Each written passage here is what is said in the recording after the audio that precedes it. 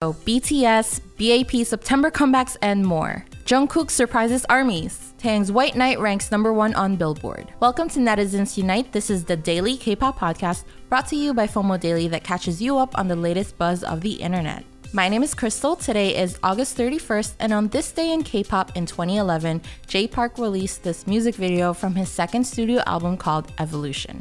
The Michael Jackson-inspired music video is paired with a funky 80s vibe sound along with non-stop slick choreography and footwork. Cha-Cha Malone also took part in the writing process of this song, which also features Common Ground. If you know the answer, go ahead and write it down in the comments below. I'll reveal the answer at the end of the episode. In our first story, EXO, BTS, BAP, GFriend, Pentagon. It seems like everybody and their moms are having a comeback next month, but you know what? I'm not complaining whatsoever. BTS will be back on September 18th after much anticipation. EXO, who's also been on a roll with dropping teasers for The War, The Power of Music, will be back next week. The list literally goes on. There's Pentagon, there's Day6, there's BAP, not to mention all of the rumored comebacks too.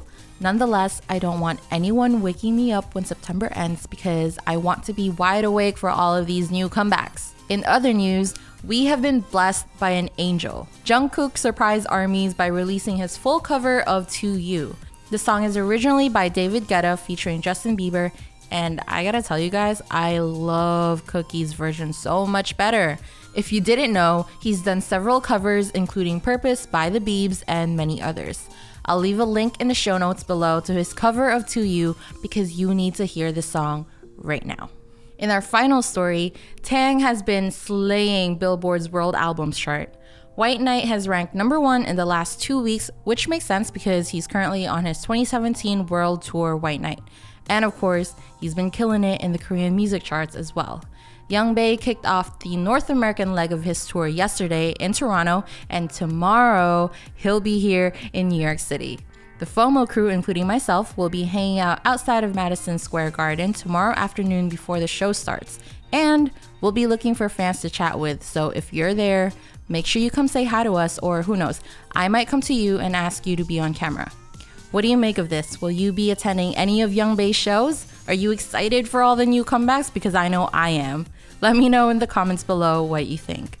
That's it for today. Thank you so much for listening. Please leave us an iTunes review. It really does help the podcast grow. We're also on Spotify now, and you can find us by searching Netizens Unite or FOMO Daily. I'll be with you again tomorrow, and with that, I'll leave you the answer to the trivia question from the top of the episode. When it comes to the Jay Park music video released in 2011, it's so good.